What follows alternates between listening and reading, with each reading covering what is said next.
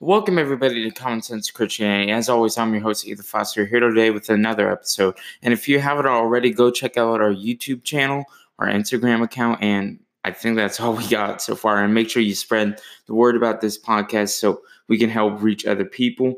I think that's all the announcements we got so far. So we're going to do a quick episode of Answering Atheist Objections. So these are some comments that I got on my old YouTube channel that are some of my favorite and most common objections that I get. So Bionic Dance says, would it really kill you to ask a new question? This one's been thrown about for centuries, if not millennia.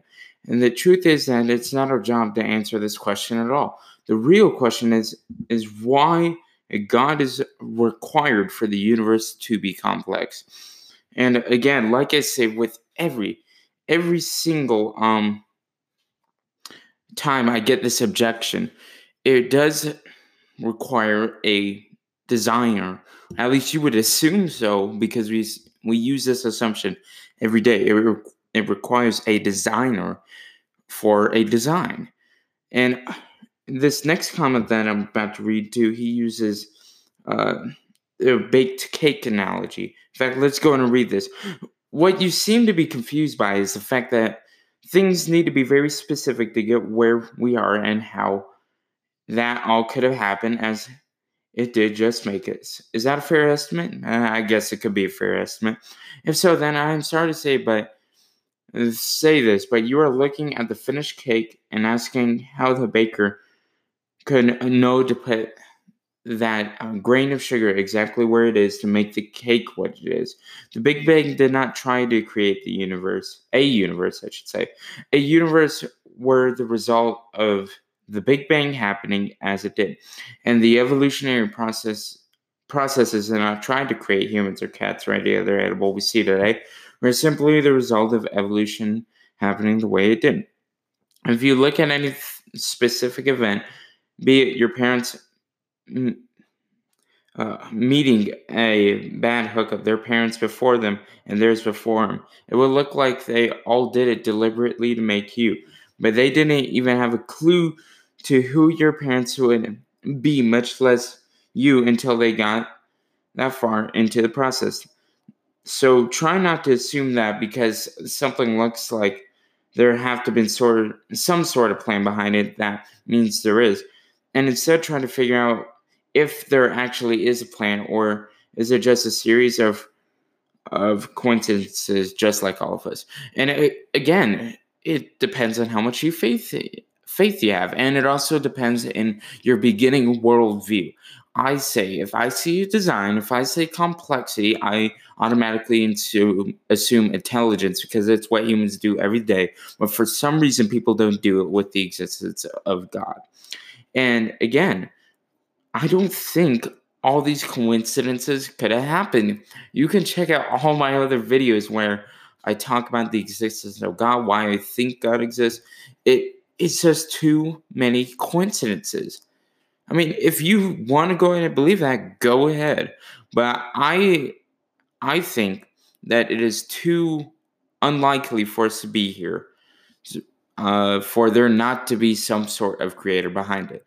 Now, in terms of plan, if there actually is a plan, well, you have to look at the historical evidence between different holy books and see if any of them have any good evidence to believe in.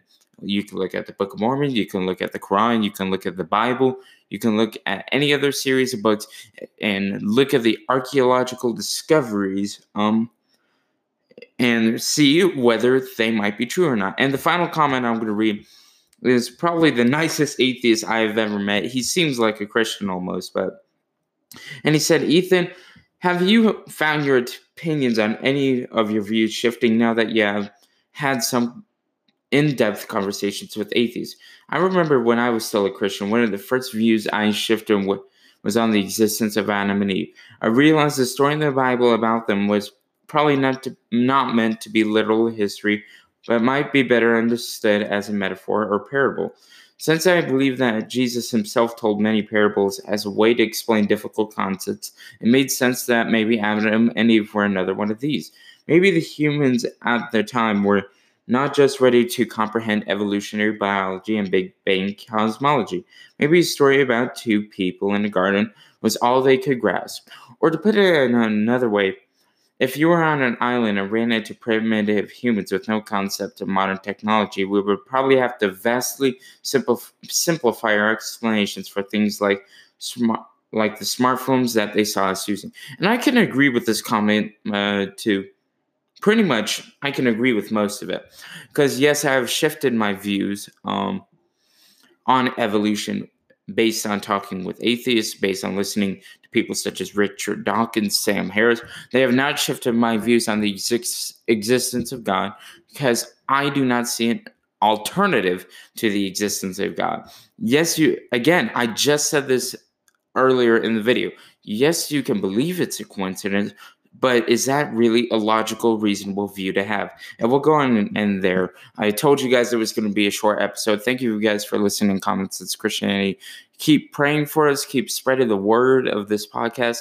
Check out our YouTube channel, Common Sense Christianity, and check out our Instagram, Common Sense Christianity. I put videos and content on all of these every week on Sunday.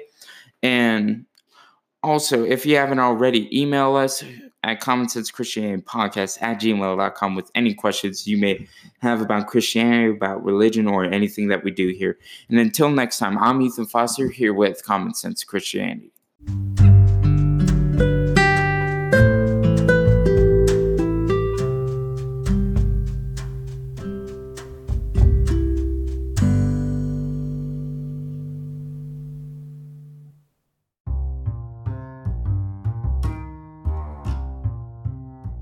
You just listened to an episode of Common Sense Christianity. I'm your host, Ethan Foster, as always, and we love doing this for you guys. Please share the podcast with your friends and family if you like it, and frankly, even if you don't, subscribe to the podcast and give us a 5-star review so that more people can hear the Word of God. And until next time, God bless you.